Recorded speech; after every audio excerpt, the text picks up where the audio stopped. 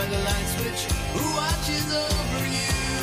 Make a little birdhouse in your soul, not to put too fine a point on it. Say I'm the only bee in your bonnet. Make a little birdhouse in your soul. Welcome to yet another episode of Jays from Home. Co-host Steve and brother, what episode are we up to today? I'm putting you on the spot. What episode?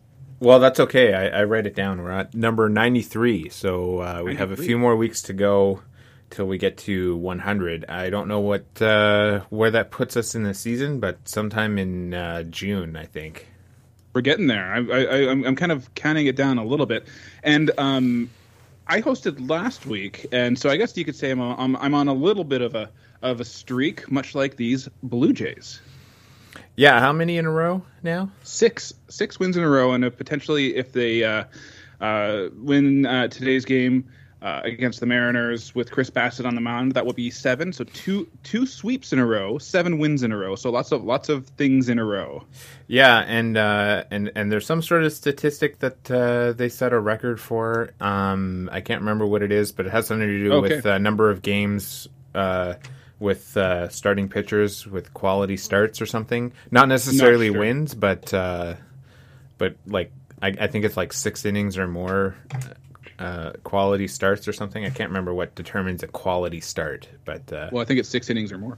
But anyways, before we get too deep into the show, let's promote our social links here. We're on Twitter as always at Jays from Home, and I think I've been kind of at war, not really, but annoyed with Twitter because it's been seemingly eating my Substack posts whenever I try to share them. But you can find my Substack at Matt Gower's Brain on Baseball at Substack.com. This week my post was about scoring baseball games called Zen and the Art of Scorecards, and then we're also on Mastodon at Jays from Home. Yeah. And the Twitter Substack thing, I think they are specifically. I don't know if they're still doing it, but the last I read was they are specifically taking or filtering Substack links as unsafe. So that might have something to do with it. I don't know. I don't understand because I'm seeing a lot of people that I follow on Substack, also on Twitter, posting their Substack links, and it's totally fine. So I'm not sure what's going on, but we'll get to the bottom of this. Right. Well, as we go into today, Sunday, I think the record you have here is accurate. It's they're 18-9. Yep, I updated that this morning. Sunday morning, that is. So this week is pretty easy to recap. They've won all their games. I think that's all we need to say. Well, I don't know. Let's get into it a little bit because it's been a very good week for the Jays for sure. And the White Sox, it's been a very bad season so far for the White Sox, it seems. I'm not sure how many games of that White Sox series that you saw, but on Monday, this seems like such a long time ago now. On Monday, the Jays won 5-2, and we saw Nate Pearson get called up. Adam Cimber was placed on the 15-day injury list with a right thromboid strain. How's your thromboid feeling? I have no idea what it is, so probably good. Okay. And Chris Bassitt started the game. He was removed in the 7th inning with some lower back tightness, but it was just precautionary. He's back starting today's game against the Mariners. And Biggio hit a 3-run home run in the 4th to basically seal the game for the Jays against the White Sox. And then Tuesday we saw a strong outing from Jose Barrios. Yeah, and that was also, as you mentioned, Nate Pearson. That was Pearson's debut in the Tuesday game. And I think the only reason he didn't pitch Monday, or the main reason, was that they wanted to give him a clean inning. And then when it was probably time for him to come in, they didn't really need him to. Yeah, exactly. They wanted to make sure he's in the right spot, and he did have a bit of a kind of rocky start. He hit Elvis Andrus in his first kind of his first batter faced. Yeah. But then he kind of turned things around, and he pitched a full inning, no runs, 1 strikeout. He had a good strikeout. Yeah, I remember. I did see that. And it was his first appearance since October 2021 against Baltimore. And speaking of good appearances, Jose Barrios had an amazing, dominant appearance. He's pitched definitely a quality start, more than a quality start. He pitched 7 innings, only 3 hits, no earned runs, and 9 strikeouts. against the White Sox. And I have a tweet here from Buster Olney. It says, Jose Barrios' last 3 starts against the Rays, Astros, and White Sox, 19 innings, 11 hits, 2 walks, 18 strikeouts, only 3 runs, and he's allowed 1 home run in 28 2/3 innings so far this year. Yeah, that's pretty good. I guess he struggled a little bit at the start of the season, but he's turning it around. I wouldn't say that he's cured, but it's promising. These quality starts in a row aren't going to continue forever. Like, they're going to have a bad game, and I thought almost that Friday's game might have been the first little chink in the armor, because Manoah struggled a little bit from what I recall. We'll get to that. Just a couple of things I wanted to talk about with these White Sox, though. I mean, one thing I noted, especially on Tuesday. Did you watch Tuesday's game? Did you see that one? Yeah.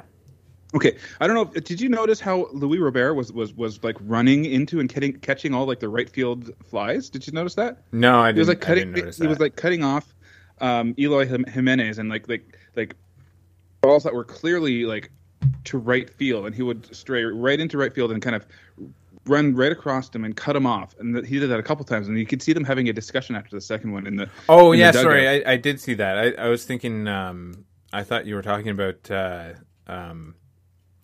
For some reason, the name you mentioned made me think of the Blue Jays third base coach, and I'm like, I don't remember him running and catching balls specifically.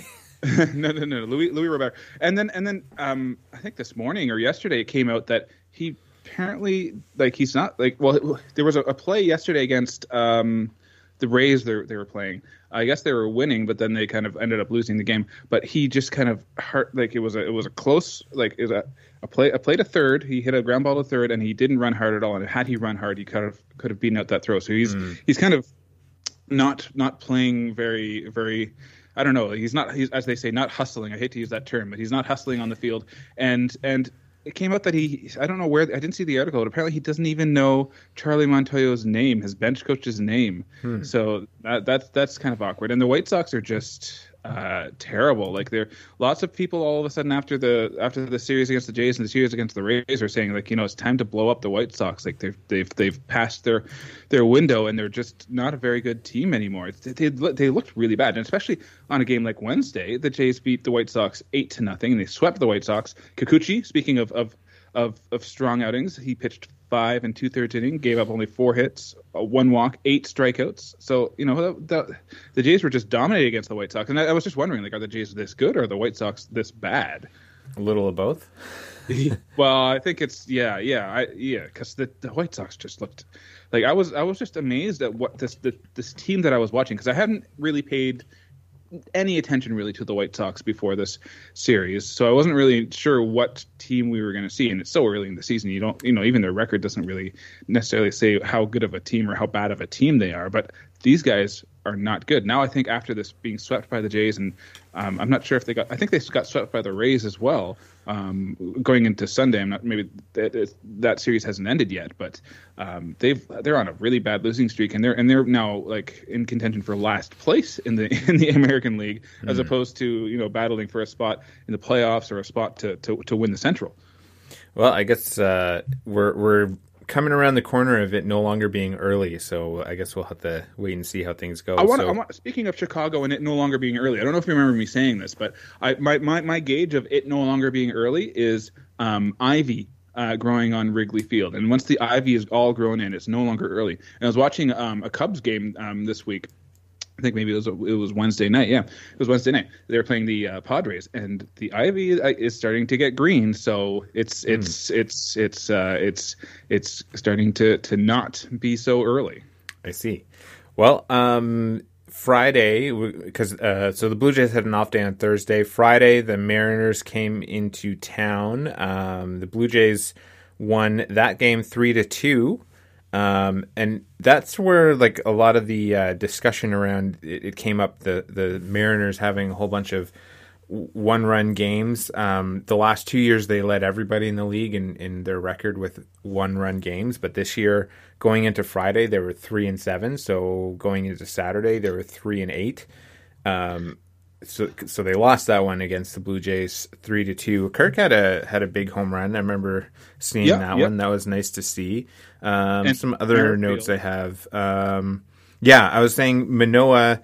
I thought, he seemed like he was a little bit. He had a little bit of trouble during the game. I mean, he still only allowed 2 runs, right? Mm-hmm. But he wasn't exactly a dominant performance. No, he didn't look like he was in total control. I'm just going to look up his line from that game. Well, just as you're doing that, Springer also on Springer Replica Jersey Night drove in the game-winning RBI. There you go. That's good. So that's good. He needs to step up a little bit, but we'll get there. Yeah, Manoah had 4 walks. That was kind of he wasn't totally, like, his control just wasn't there. And one thing I want to specifically mention too is Whit Merrifield. He extended his on base streak to 20 games on Friday's game. He didn't play on Saturday, but he will be hitting. They slotted him in 5th in the lineup for Sunday's game. So I think they're confident that he's swinging a hot bat and he's going to make a good difference, because Kiermaier is actually getting the off day today. Varsho's slotting into center field and Merrifield's playing in left. Espinal's playing in second. So it seems like everybody who's been hit by pitches this week or late last week are fine, because Springer got hit by a pitch on Wednesday and he's back in the lineup. He hit that game-winning. Was it a base hit? I think it was just a base hit. I have it in my notes. I shortened it to GWRBI. I think I just wrote game-winning RBI, but I didn't really I didn't note down what kind of hit it was. But I'm pretty sure it was just a base hit. Extra base hit? Would you have noted if it was an extra base hit? Probably. I don't know. There you go. We'll call it a base hit then. So Saturday was a bit of a pitcher's duel, is what I have in my notes. It was a 1-0 win in 10 innings. I barely saw any of this one because we were in the midst of our own birthday party situation. A bunch of screaming 5-year-olds running around the house. Did you watch any of this one? I watched the end of it because we were doing some we were running some errands throughout the day, so we had it on the radio for the most part. But we got back and watched the end of the game, so we saw the 10th inning up to the 10th inning. Now, my question that I have in my notes here: does an extra inning win count towards the 1-run game statistics? So is Seattle now 3-9 instead of 3-8? Yeah, 1 run is 1 run. It's if you get a home run in extra innings, it still counts. So maybe they get paid overtime. I don't know, but it still counts towards those stats for sure. Gausman was very strong this game. He pitched 7 innings, gave up 6 hits, only 1 walk, 13 strikeouts. And Easton McGee for the Seattle Mariners made his. He's had 1 previous relief appearance, but that was his debut as a starter, and he went 6 2/3, gave up only 1 hit, and he left after that 1 hit. That was a double to Matt Chapman, and struck out 2. So he was no hitting the Jays for almost 7 innings. So just really quickly, I forgot you mentioned Gausman with his 13 strikeouts. I think he set a record in that game. I remember hearing Ben Wagner saying this on the radio. He set a record for strikeouts in his first 6 starts or something like that. Oh yeah, I think I heard something about that. Yeah, you are correct about that. Yeah, he's been pretty dominant to start this year, and I believe he was my pick for AL Cy Young. So let's just keep an eye on that for this year. All right, and the only other note that I put in here is that Julio Rodriguez left the game early with back tightness, and I was reading up on it just as part of our B team check-in, but I thought I'd mention it now, is that Mariners manager Scott Service, he said that he should be okay. I don't think they've decided whether he's playing today or not. Cause let me just check and see if they released the lineups for today. They have an off day tomorrow, the Mariners, so it's possible he may play today and then have, with the off day, that gives him a little bit of extra rest, but I don't think The article that I read from MLB.com didn't indicate whether he was playing or not, but that's probably from yesterday. Yeah, as of 11 a.m., they have not released their lineup, so we do not know yet. So game time decision.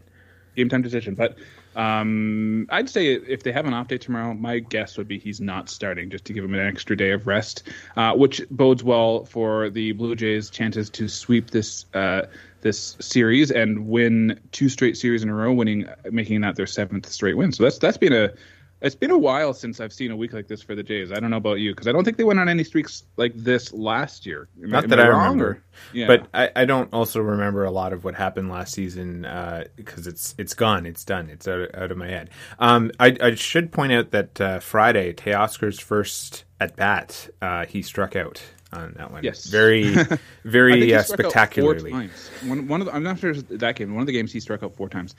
They did a nice kind of gesture by giving our pregame video, and the umps gave the crowd some time to cheer for him when he came back to bat. They didn't charge him a ball or anything, so that was good for the umps as well. Or a strike, yeah. Or a strike, yeah. I thought I was thinking that would be kind of funny if they had charged him a time clock violation for the standing ovation. They did that for Cody Bellinger when he returned to L.A. Being with. I guess it depends on the umpire. Yeah, and I think that's just not reading the room right. Well, that's just kind of being a little tone deaf to the situation of the game.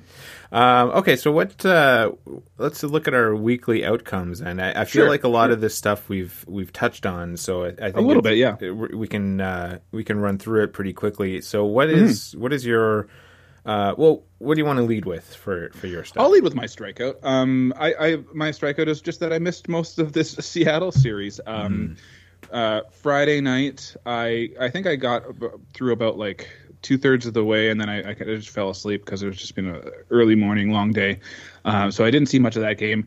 Yesterday, Saturday, we had a birthday party at the house. It was an odd 3:00 start, and so I really didn't get to watch a lot of that game. And then Sundays, I usually just don't watch Sunday games too much. I don't really invest myself into my Sunday games. So yeah, I just missed a lot of this series, and it's a shame because it looks like it's been an exciting one, a fun one, because the Jays have obviously they've already won this series. So I'm just my strikeout is that I missed most of the Seattle series, and this is another one of those like my weakness is that I work too hard strikeouts, where like it's been a pretty good week, so I've been kind of like searching for my strikeouts, Well, it is too bad that you missed the games, because there's been some really good uniform matchups this week, specifically on the Seattle side. I guess that's because they don't have.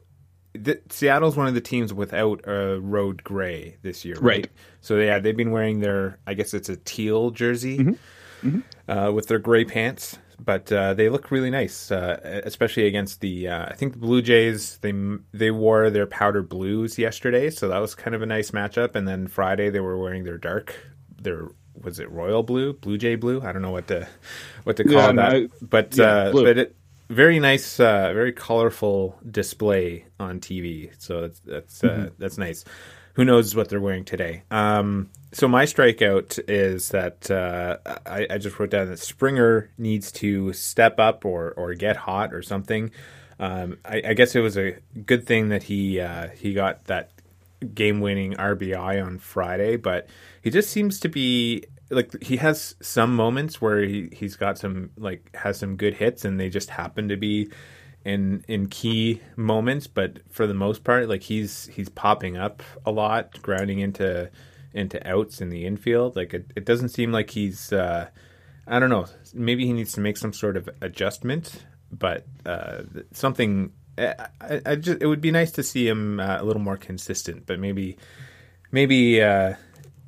that's still coming, but it hasn't shown up yet. But it's still early. Well, the ivy's getting green. Yeah, I would agree with that. I think Springer has definitely had a slow start. Like I said last week, had he gotten a few key hits against Houston, that could have been a series win right there. Yeah, for sure. I think Springer needs to just make a little bit better contact, and clutch isn't a measurable stat, but it's nice to have him kind of step up when he's needed. But you want to have him be consistent along the lines of, I guess maybe comparing him to Bo Bichette is a bit extreme, but you definitely want more consistency there. Especially when you have Kiermaier in the getting on base in the number 9 slot, and then Springer isn't able to do anything with that. Like that's where I think it hurts the most. For sure, and yeah, Whit Merrifield is definitely has shown that he's a very good base runner. Can cover a lot of ground on even a base hit. Okay, so my no decision, is it no decision? Yeah, no decision. Whatever. You can go wherever you want. Well, I don't. Yeah, my no decision is that the Jays are winning games that maybe they shouldn't necessarily win games. They're especially in the Seattle series, which is why I'm wearing my Seattle cap today, because it could have gone either way. But yeah, they're like the first 2 games of the series, they kind of gutted out wins when they weren't necessarily kind of playing the best, especially Friday night. So that's why this is my no decision. It's not great that they haven't necessarily performed the way we expect them to, I guess. But good that they're getting those wins anyways, and that maybe that's the mark of a championship caliber team. Dare I say? Well, I guess that's when you look at it the other way.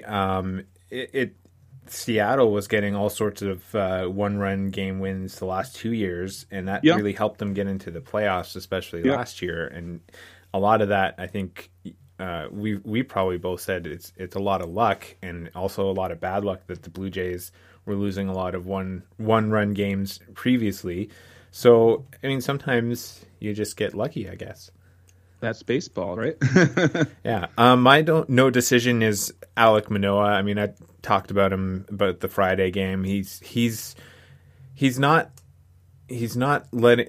really letting the team down, so to speak, but he's just not looking on top of his game. And I think there's something going on, but I'm not going to speculate as to what that might be, whether it's mechanics or mental stuff. But I'm going to lean on the mechanics side of things, even though I don't know anything about pitching.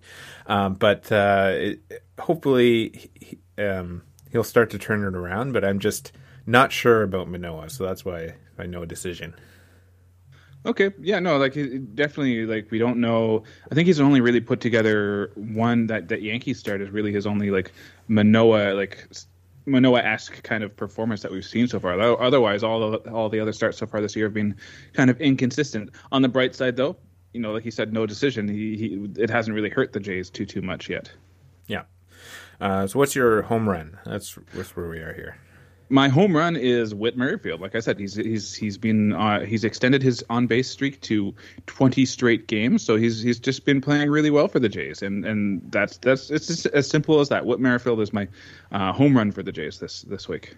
Yeah, and I could have easily gone with Kikuchi again this week, but I decided to go with a different pitcher, going with Gausman. Mainly for setting the Blue Jays strikeout record that I can't remember what it is. So, yeah. Well, I don't know if it was a Blue Jays strikeout record, but I think it was a personal record for himself. I don't know I don't know. I thought it was. I thought they said Blue Jays, but I could be wrong. Anyways, doesn't matter. Either way, he's been pitching very well so far. Yeah. All right. Well, let's go to. You know what? I don't see any Jays notes here for you. Is that because we covered there hasn't everything? been. It's been kind of as far as like just tidbits of information. There hasn't been a ton of news really. I will say that they released some pictures of the I guess kind of the indoor facilities as far as the Rogers Center upgrade goes. Like they showed kind of the kids room, which looked pretty cool. And they have like a barber shop and things like that. But barber there shop, really, okay. Yeah, they have. Well, yeah, they have like every team has like a barber like on staff. Like, how do you think that the like all those like facial like beards and stuff are so immaculate, especially for the Yankees? Not beards, but so it's not a barber shop for fans. No, it's for the team. It's for the teams. That makes a little more sense. Yeah. I'm not sure I would go to a baseball game for to go get a haircut. Well, yeah. Although some teams have had like certain promotions like cut your hair for cancer, just whatever. So yeah. Okay. Yeah. We did cover a lot of Blue Jays stuff. I mean, I guess with all wins this week, it's kind of easy to sweep through. all our notes and include them in our game recaps. Okay, Exactly, so are we exactly. going to our B team update next? Yeah, and I'm just right now having a look at the Guardians schedule this well, week. why don't you look at that and pull it up, and we'll get to the Guardians next. There's been some Seattle news. I mean, Okay. other than losing to the Blue Jays 2 games in a row so far, I think they've been doing fairly well this week. Well, yeah, their record now though is they're at 11 and and 16. So let's just see where they are in the division there, because it's a pretty difficult division to be in, because right now the Rangers are still leading the division somehow, 16 and 11. Then Houston, and then the Angels are ahead now. They're at 500. I guess mostly in part because I think they played the A's this week. Yeah, that's padding your stats a little bit, I guess. That's sort of like speaking playing of- Boston. Yeah, speaking of, well, no, don't. Boston's at 500, so I don't know. Like again, like we don't know what Boston's doing, and neither do they. But the Mariners, speaking of padding their stats, and speaking of the A's, will be playing in Oakland a 3-game series starting on Tuesday, and then but on the downside, the Astros are coming in at the end of the week, Friday, Saturday, Sunday, to face the Mariners. So who knows what the schedule is going to the record is going to look like for the Mariners after this week. Yeah, so I've mentioned already the Seattle results in one-run games this year. They're 3-9, which is not like their previous 2 seasons. One negative news that came out: Robbie Ray is out for the season. Right. Flexor tendon surgery. I don't know what the flexor tendon is, but I guess I think it's it important flexes for your pitching. tendon. It flexes your tendon. And we don't know about Julio Rodriguez yet, but as I see, we have the picture of the Seattle City Connect jerseys with Yes. Julio Rodriguez featured prominently as he's, I guess, their best player, or at least the face of the team. Yeah. I mentioned to you that I like these jerseys. They're one of the... I think they're probably one of the better ones that they've released. I'd have to look at all of them together and maybe rank them. Maybe we can do that another week. But I guess they're sort of based on what the Seattle Pilots is kind of the main inspiration. Yeah, and then also like the cap has that trident on it, and they had a trident as a part of their logo early on in like the 70s and maybe the 80s. I don't know, like the blue color. I really like the color of blue for their jerseys. It's just a simple blue, but I think they just got it right. And the lowercase Seattle lettering is great too. The one thing that I noted is that it would have been cool if they had the pictures of the hats that they took inspiration from, that I guess would be from the pilots, is that they had like pilot wings on the hats. It would be nice. You want them on the brim as well? Yeah, if they had it on these new hats, if they put it on the brim with the trident M, I think that would be. Yeah. That'd be kind of a neat touch, but as it is, it's pretty good. Mm-hmm. And also, the lowercase Seattle is references those Seattle Pilots, I guess, which they were there only for one brief season, then moved to Milwaukee and became the Brewers. And I've told this story before. Do you know why the Brewers? Well, I guess I'm kind of giving you a leading question, but do you know why the Brewers are blue and yellow? Because that's the Seattle colors. Yeah, they didn't. They just changed the I was going to say like jerseys. these kind of look like Milwaukee colors, what they're wearing. Yeah. So yeah, they after that one brief season, it didn't go very well. They moved to the Mariners. Now, the one thing I'm not so sure about are these black pants. It looks like they're just trying to do something bold. Like I would have really liked to see just a solid, like just go all blue. That would have been cool, because I don't like that look. Not even for the Blue Jays. I don't like the all one color. It doesn't work for me. They look like pajamas, especially the Blue Jays ones. Well, that's kind of what they are, but and they've got a Pacific Northwest patch on their sleeves, And it says the PNW, Pacific Northwest, includes Mount Rainier and Pilot's scrambled eggs. I'm not sure I guess that means like the wings. They're calling those the scrambled eggs. So well, you know what? That's the Chris Creamer sports logo. He's making that graphic, so that's probably his words. Well, I don't know. I'm not sure. And so they're coloring here. The blue and the Rush blue and the Amarillo yellow are 1969 Pilots colors and 1977 to 92 Mariners colors. Now that those black pants and the brim of their cap is also black is a nod to the 1940s Negro League team Seattle Steelheads. So I had a note on that here. They're a Negro League team from 1944 to 1946. Although it says although worth noting, the Steelheads never wore black pants. And they'll wear them with the yellow belt and feature a yellow, blue, yellow stripe down the side. So that's interesting. But yeah, so it's a nice, like, I appreciate the history of it, but I'm not so sure about the aesthetics of it. Well, I think it'll look okay. So what about the Guardians, who I see the record is 13-14.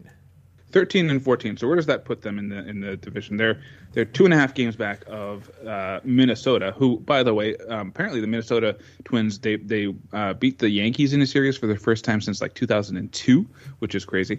So yeah, the Cleveland I almost said it. The Cleveland Guardians are 13-14, and they are facing. I had it up just a second ago here. They are facing the Yankees to start the week. And then they face those Twins. So that's a big series at the end of the week. Well, I will hope that they beat the Yankees and lose to the Twins. I have an important question for you. Do you know if the Guardians are going to have a Guardians of the Galaxy tie-in at some point in this season? Maybe they should, but I guess it's up to Marvel, I suppose. Okay, well, that's a good look at our B teams. So we have some other MLB news to go over that doesn't include the Blue Jays, Brewers, Guardians, or Mariners. Well, at one point last year or the year before, it would have been the Brewers. Okay, so there was a big, contract extension. Which also has some implications as far as maybe the trade deadline might go for some teams, especially some division rivals like the Yankees. The Pirates and Brian Reynolds agreed to an 8-year, $106 million extension, and it will overwrite his current deal and run through the 2030 season with a club option for the 2031 campaign. Now, as I was scrolling down in the notes before I saw the B in front, I saw Ryan Reynolds, and I thought that something was up here, and I didn't quite understand what was going on, but it's Brian Reynolds. Okay. Yeah. Ryan Reynolds has other plans with his. Well, maybe that's how he's going to afford bidding for the Senators. He's going to play for the Pittsburgh Pirates for 9 years or 7 years. Sure. Okay. All right. Well, and you have we keep talking about baseballs and pitchers needing this is a sticky baseball. Yeah, the sticky baseball. Yeah. So I don't remember what week I was talking about it, but it came out that they one of the news little tidbits was that they were experimenting with a tacky ball, I guess, in the minors, and there was a story in the Athletic that came out this week saying, like, basically the tacky ball experiment, it's not working. A lot of the pitchers are complaining. I'm just going to quote a couple of quotes from the article here. It says, the new baseball is coated in a sticky substance that's supposed to make it tackier and easier for pitchers to grip. The ball is also supposed to be brighter, thus aiding hitters, like so they can see it better. MLB declined to reveal the makeup of the new substance, though, so that's interesting.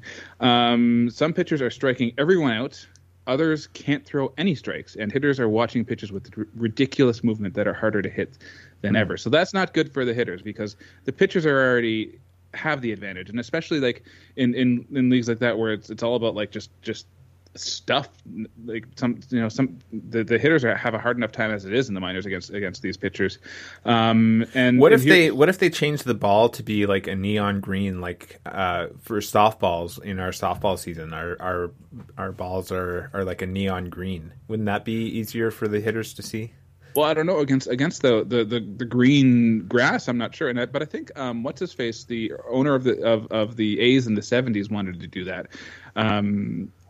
Yeah, so maybe that would, I don't know. Maybe it's more like a neon yellow. Like it doesn't. I can tell you, it definitely does not match the color of the grass. I don't know. Maybe well, like when if you're going to put mud and stuff on it, though, it might not be so bright.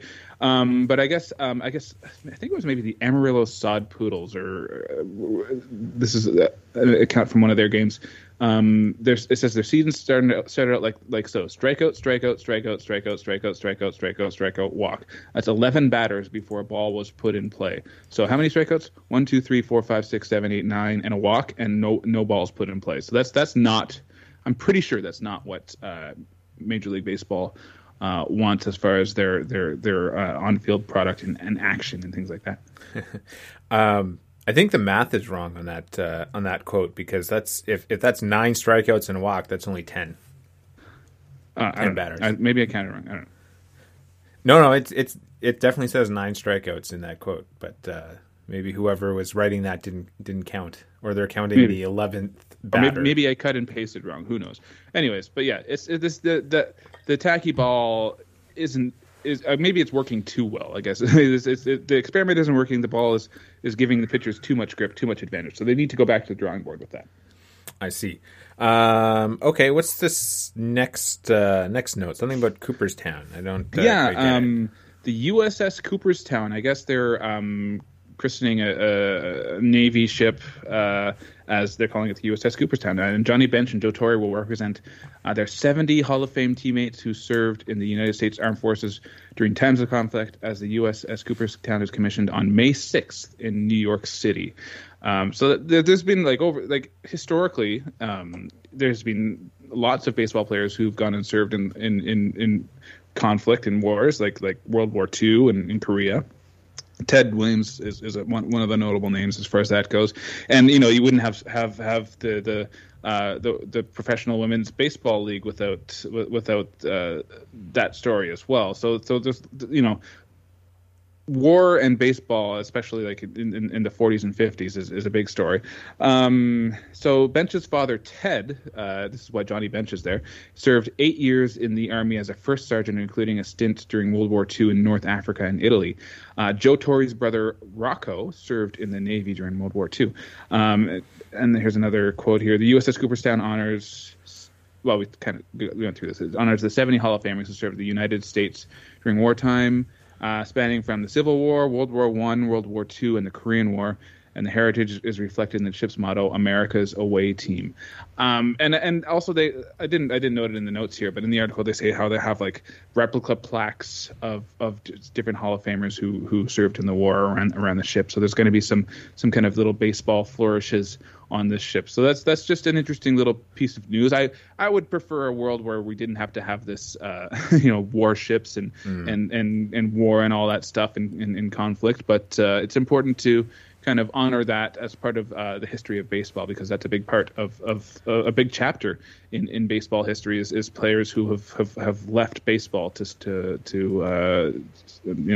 serve in the war. Well, I think it sounds kind of neat. Maybe they have some. Maybe they added some batting cages onto the ship for. Well, you know what? Crew. You might not necessarily need batting cages. I guess you lose a lot of balls this way, but you could just hit them right off the side of the ship, right? Okay, and this next one is a bit of anti-fun news. Yeah, that's right. Yeah. So the Atlanta Braves have had a home run celebration where they have this just oversized hat, and New Era decided that they are not allowed to use this hat because I guess it's not a New Era hat. Well, that seems a little weird. I did see the hat. I don't know. Maybe if they put a giant New Era logo on it, they'd be happy with it. Well, that would be the simple solution. But I tweet, this is what my response was: like, what is Bruce Bruce Bochy going to put on his head? Because I'm pretty sure that's just his regular hat size. Mine too, actually. My hat size is quite large. And you sent me what I would say a follow-up tweet to that is what is it? The Padres are going to wear a sombrero. Oh, they were. Well, I'm not sure if it's just for the. They have the Mexico series this weekend, so I'm not sure if it's just for that series. But yeah, they have a home run sombrero. Maybe New Era commissioned the sombrero. Yeah. Now, speaking of the Mexico series, there's an interesting tweet that I saw either yesterday or today. I forget. Where I guess you know how all the ballparks around the league have humidors so that the baseballs don't fly out of the stadium. Yeah, we talked about that last year. I remember that. Yeah. Well, apparently the series in Mexico that's going on, and I guess there were like at least 6 home runs hit yesterday on Saturday night. I guess they're not really doing anything with their humidors. And I guess Mexico City is pretty elevated, so the balls are just flying out of there. It's like Coors Field in the 90s right now. That's different. Well, I actually didn't realize that they were playing in Mexico this year. Maybe I knew that and forgot, but it was just announced. They announced it in the off season, and it kind of came up all of a sudden, really. But yeah, it's the Padres and the Giants in Mexico this weekend, in Mexico City. I see. Okay. I guess we are looking ahead at the Blue Jays next week. What do they got coming up? Well, they have the Red Sox to start the week, Monday through Thursday, and then the surprising Pittsburgh Pirates. The Pirates right now, are they still in the lead of the Central? Let's just take a quick look. You'll have to answer that one. The Pirates are 20-8 right now. They won a series against the Dodgers last week. The Pirates, in fact, have won 4 straight games. They are 9-1 in their last 10. So and they've signed their center field switch hitting star Brian Reynolds. And I didn't explain that well enough, by the way. So I think the Yankees were amongst one of the teams kind of hoping to get him by a trade, but now that he's signed with the Pirates, that's not going to happen. But these Pirates are somehow a good team all of a sudden, and it'll be really fun just to aesthetically to watch this series because PNC Park is. I've been there. It's maybe my favorite baseball park to I've ever attended, and also just to watch games just for the the views and everything. So that'll be a fun series to watch, and a surprisingly competitive series to watch as well. Of note, because they're playing in Pittsburgh, I guess the Saturday game is going to be a 6:35 start. Normally that's an afternoon start for the Jays if they're at home. So that'll be kind of a nice view with the sunset and the cityscape and everything. Also Friday night, and even the last Boston game is a 6 p.m. start instead of 7. That's and you know what? Boston Speaking has of weird times. Yeah. Speaking of aesthetically pleasing parks, it's I don't like the Red Sox, but Fenway is a nice park to watch a baseball game. I've never been there. But. You included, speaking of Boston, this tweet from John Morosi, who's saying that the Red Sox and Blue Jays play 4 games at Fenway, and the Bruins could host the Leafs in the NHL playoffs at the very same time. I have to point out that is inaccurate because actually, sorry, I'm confusing things. Yeah, Boston would be if they're tied with the Florida Panthers, so it's possible we'll find still out. lose. We'll find out tonight. But I was thinking that the Leafs would host the Boston in those days.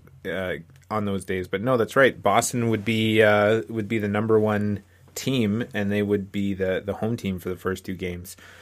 Yeah, that'll make for some fun atmosphere at Fenway with the baseball fans and the hockey fans because Jays fans travel well, and I assume that Maple Leafs fans can't actually get tickets at home, so the next best option is to go to Boston to get tickets away, and they're probably cheaper. Blue Jays closer. I have this problem blanking on his name right now. Jordan Romano. He is apparently a big Leafs fan, so maybe he'll be going to. Well, it'd be hard to go to a Boston Leafs game when he's got his own game at 7:00, but you never know. Well, it depends on the score. Maybe he'll get an off day. Yeah. Yeah, maybe we'll know that he's not. Maybe he'll have to pitch. Well, I hope he won't have to pitch two back-to-back games and have a day off. But yes, that'll be fun because this is the Jays' first meeting, either home or away with the Red Sox, and it's always a good rivalry. And I can still just remember just watching that gigantic blowout series with that, like the 27 or whatever run game with the Raimel Tapia inside the park grand slam. I was watching that like while we were on vacation in a hotel room while the kids were asleep, and I was almost going to turn it off, and then it just kept on getting worse and worse and worse and worse. And now I guess we're gonna potentially see Raimel Tapia on the other side of the team, and it'll be a fun series to watch. Interesting. Okay, and let's just quickly check in to see what their record is, because we're talking about how we don't know what they're doing. So they're at 500. So every team in the AL East right now is above 500. So 500 it's a or tough above. Division. Yeah. It's a tough division. Yep. Okay. Well, we have a check-in with the Ottawa Titans, who have started their spring training this week. They've put on social media. They've got they've had some players on the field. They don't have any games for another couple of weeks, but they've started working out. And then there's something coming up on not this Monday, but Monday, May 8th. What maybe you can talk about this for a second, because I didn't see this online at all. Yeah, they've got anthem singer auditions. They're calling it Ottawa's Got Talent. So if you want to sing, Steve, specifically you, I'm talking to you right now. If you want to sing the national anthems for the Ottawa Titans, definitely tryouts are from 4:30 to 6:30. It's right around the corner from your house. You should go. Just give it a try. You could maybe if you're not comfortable singing, you could rap it, do spoken word maybe. It doesn't matter, because I would have a softball game on Monday most likely. So no, not going to happen. I hope, though, seriously speaking, that they do get some people signed up to sing the anthem, because other than their season opener last year, they just play like a recorded anthems. It'd be nice to have an actual person on the field singing instead of playing their canned recordings, which don't sound very good. Yeah, so if you're listening, give the game some atmosphere. Go and try out to sing the national anthem, and it'll be a fun experience. You get to go out in the field. You probably get to get a signed ball. You get to meet some players. Go for it. Give it a try. Yeah. Okay. Well, let's take a quick break, and we will come back and talk about most likely not baseball stuff.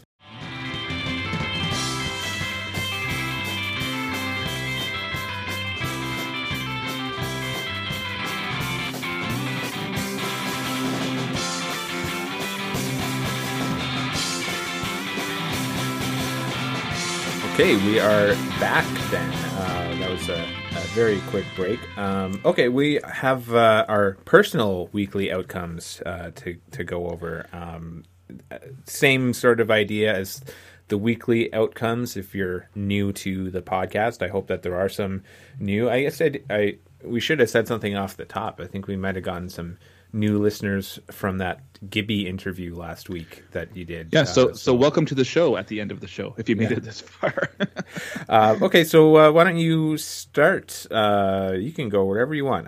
I've got notes for myself, but I'll follow your lead. I don't really have any order I want to go in. Okay, well, I'm going to start. No, I don't have a strikeout because I have three things. So I'm just going to keep it at three things.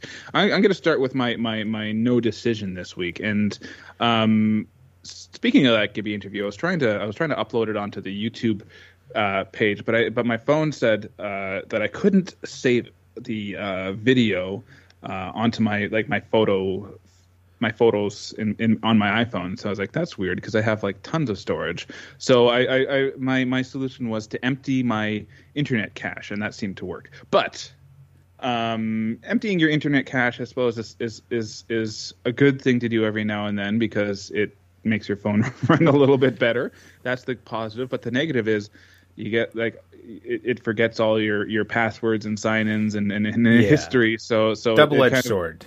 it's a double-edged. That's why it's my no decision, because I've lost all my. I have to like remember all my passwords. I went to check on my grocery order and I wasn't signed in, and it was the minor annoyances, yes, but that is the price to pay for a better running mobile device. Do you use a password manager? No. I recommend it. It makes it a lot easier. You don't have to remember passwords. You just remember one master password and then save everything else. I think, doesn't Apple have a built-in, isn't it, keychain or something? Yeah, maybe I'm not doing the proper two-factor stuff, but I don't know.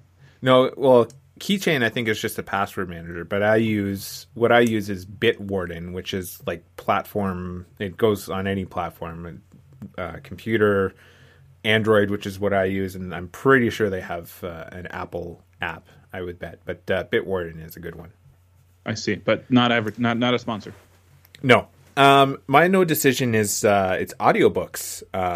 I recently purchased an audiobook, and the corresponding ebook for it's a novel by Cory Doctorow. It's called Red Team Blues.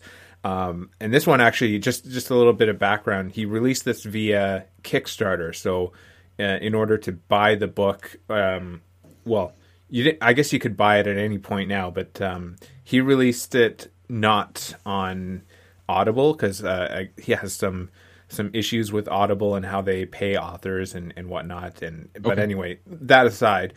I got the audiobook and the corresponding ebook, and I've been listening to the audiobook, and I'm undecided. I think overall it's a positive. It's a good experience.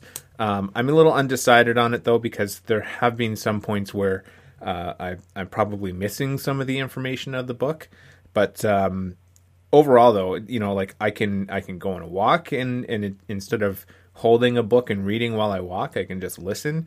Have you ever done that though? Have you ever walked and read a book before? Okay. I had to. I've done it mainly when with library books. When you're on a deadline. Yeah, exactly. But it's nice to be able to read, so to speak, a book while you're working. It's sort of like it's kind of like you're just listening to a podcast. I find if I'm working though, I can't, like, even if it's a podcast, if it's an audiobook, I can't like have my attention on two different things. If I only do that when I'm doing work where I don't really need to pay. Like, I mean, I have to pay attention to what I'm doing, but I don't have to read something else while I'm listening. So yeah, that's if I have to read something while I'm working, I just listen to music. But anyway, yeah, audiobooks, positive experience so far, but not sure yet entirely if it's for me. Yeah, Krista is a big fan of the audiobooks. That's how she consumes her books.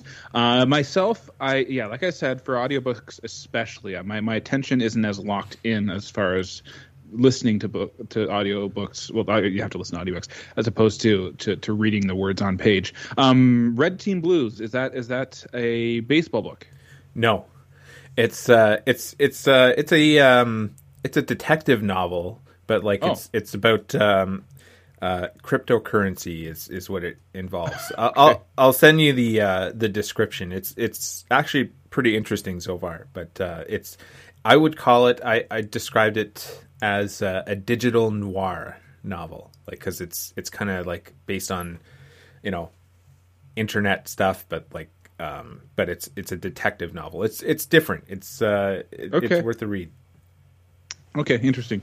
All right, so I am going to go now I'll go with my comebacker. I'm calling this a comebacker because it was a windy day, a windy weekend last weekend. I guess Saturday was specifically the windy day, and Leo got a kite for his birthday a couple of weeks back, and somehow the kite ended up detached from the string and just on the driveway, and then it blew away, and so he lost his kite, but we were driving to go pick up Bo from preschool the other day, and it was all of a sudden just sitting on one of those medians that separate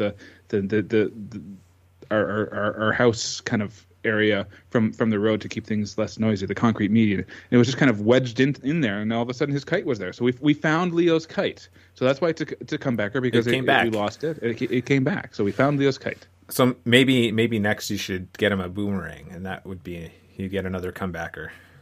Maybe. I find that boomerangs don't really work as advertised usually, though.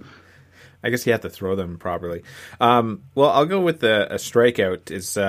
So this, on the surface, probably sounds like a positive thing. I went and improved our display on the TV. So as I mentioned earlier, it was a nice, colorful, uniform display for the Blue Jays Mariners series, and I made some changes to the settings, and it just looks really good, like much better than it did before. But it's a strikeout. What changes did you make? Well, it was set to dynamic. It's a Samsung TV. I don't know what kind you have, but it was set to dynamic, and that, I guess, is supposed to change the settings automatically depending on what's on the screen and what's like the room that it's in and whatever. Okay. What prompted this was we had a movie on, and the scene was like basically at night, and we just couldn't make anything out on the screen at all. Like it was totally black. So I decided to change it to the movie setting, and it made everything like a lot more, I guess, a warmer color. It seemed more natural, and like when I compared the two, switched back, like in the dynamic mode, like everything was like bright and kind of washed out, and just so it's a strikeout because it means that we were watching TV and movies with inferior display settings. So we have it fixed, but it should have fixed it a long time ago. I see. Yep, I see what you did there. I'm just ignoring it. So that's interesting. I guess there are also like sports settings for TVs and stuff too that you can pick. And there's not on ours. There's not one specifically for sports. There's dynamic, standard, and movie. For some reason, that's it. Well, it might depend on what you're like. I assume you're probably HDMI connected, but yes. Mine also has I think Lightroom, Darkroom, things like that, but I don't mess around with it too much because the kids just watch cartoons, so I don't want to like pick a setting that's going to like be harder on the TV screen necessarily, because they watch a lot of cartoons. Okay, so my home run this week is surviving the kids' birthday parties. We had a kind of a joint birthday party. It was more for Leo, I guess, because he has more friends to invite at school, because Bo doesn't really communicate who his friends are, and he can't really. But we had a bunch of 5-year-olds just running around the house for 2 hours yesterday, and we survived. So that's why it's my home run. Like basically, like we bought decorations, we bought food, we bought cake, we made cake, we bought cake, we got snacks. And we had refreshments, and basically we ran a 2-hour daycare for parents to drop off their 5-year-olds. I think there's some sort of scam happening here. I'm not sure. Now you mentioned you said you made cake but corrected yourself to say bought cake, but I think you can say you made it because you turned money into a cake, so you made it.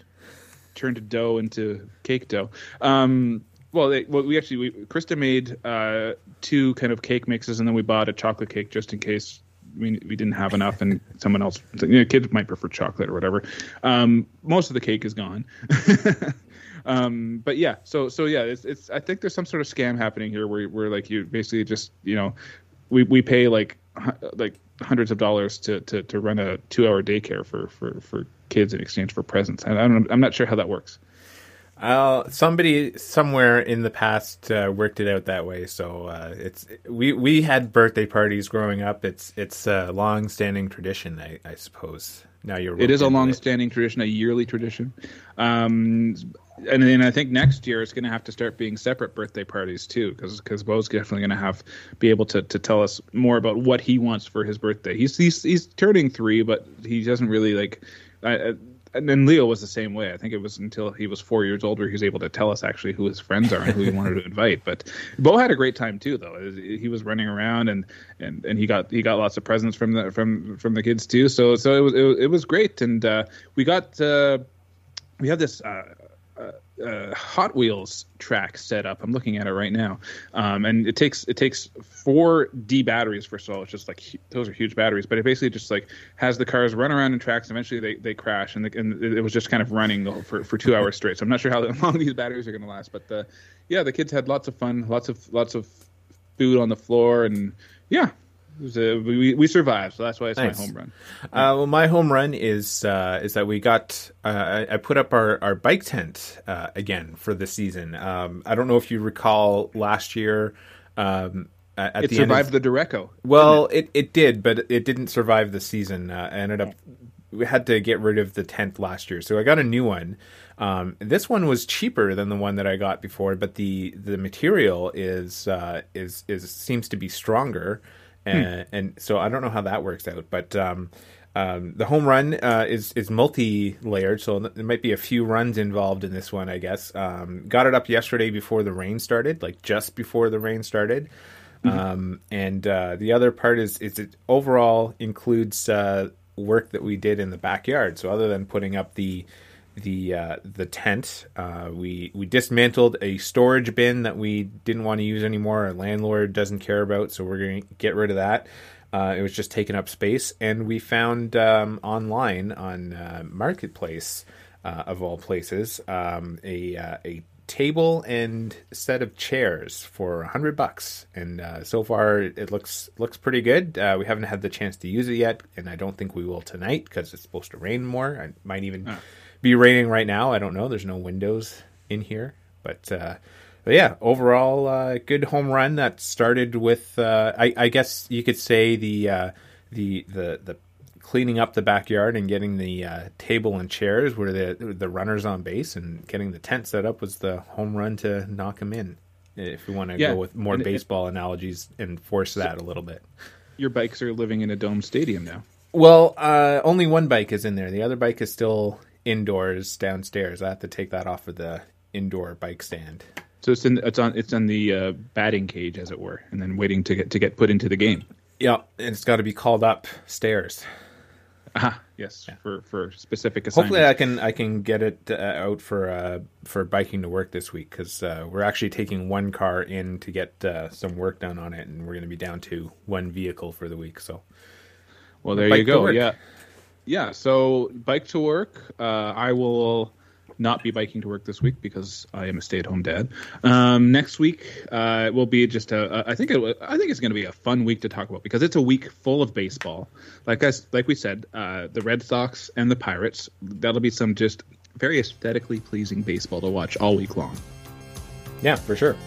Alrighty, we'll see you next week then. Okay, bye-bye.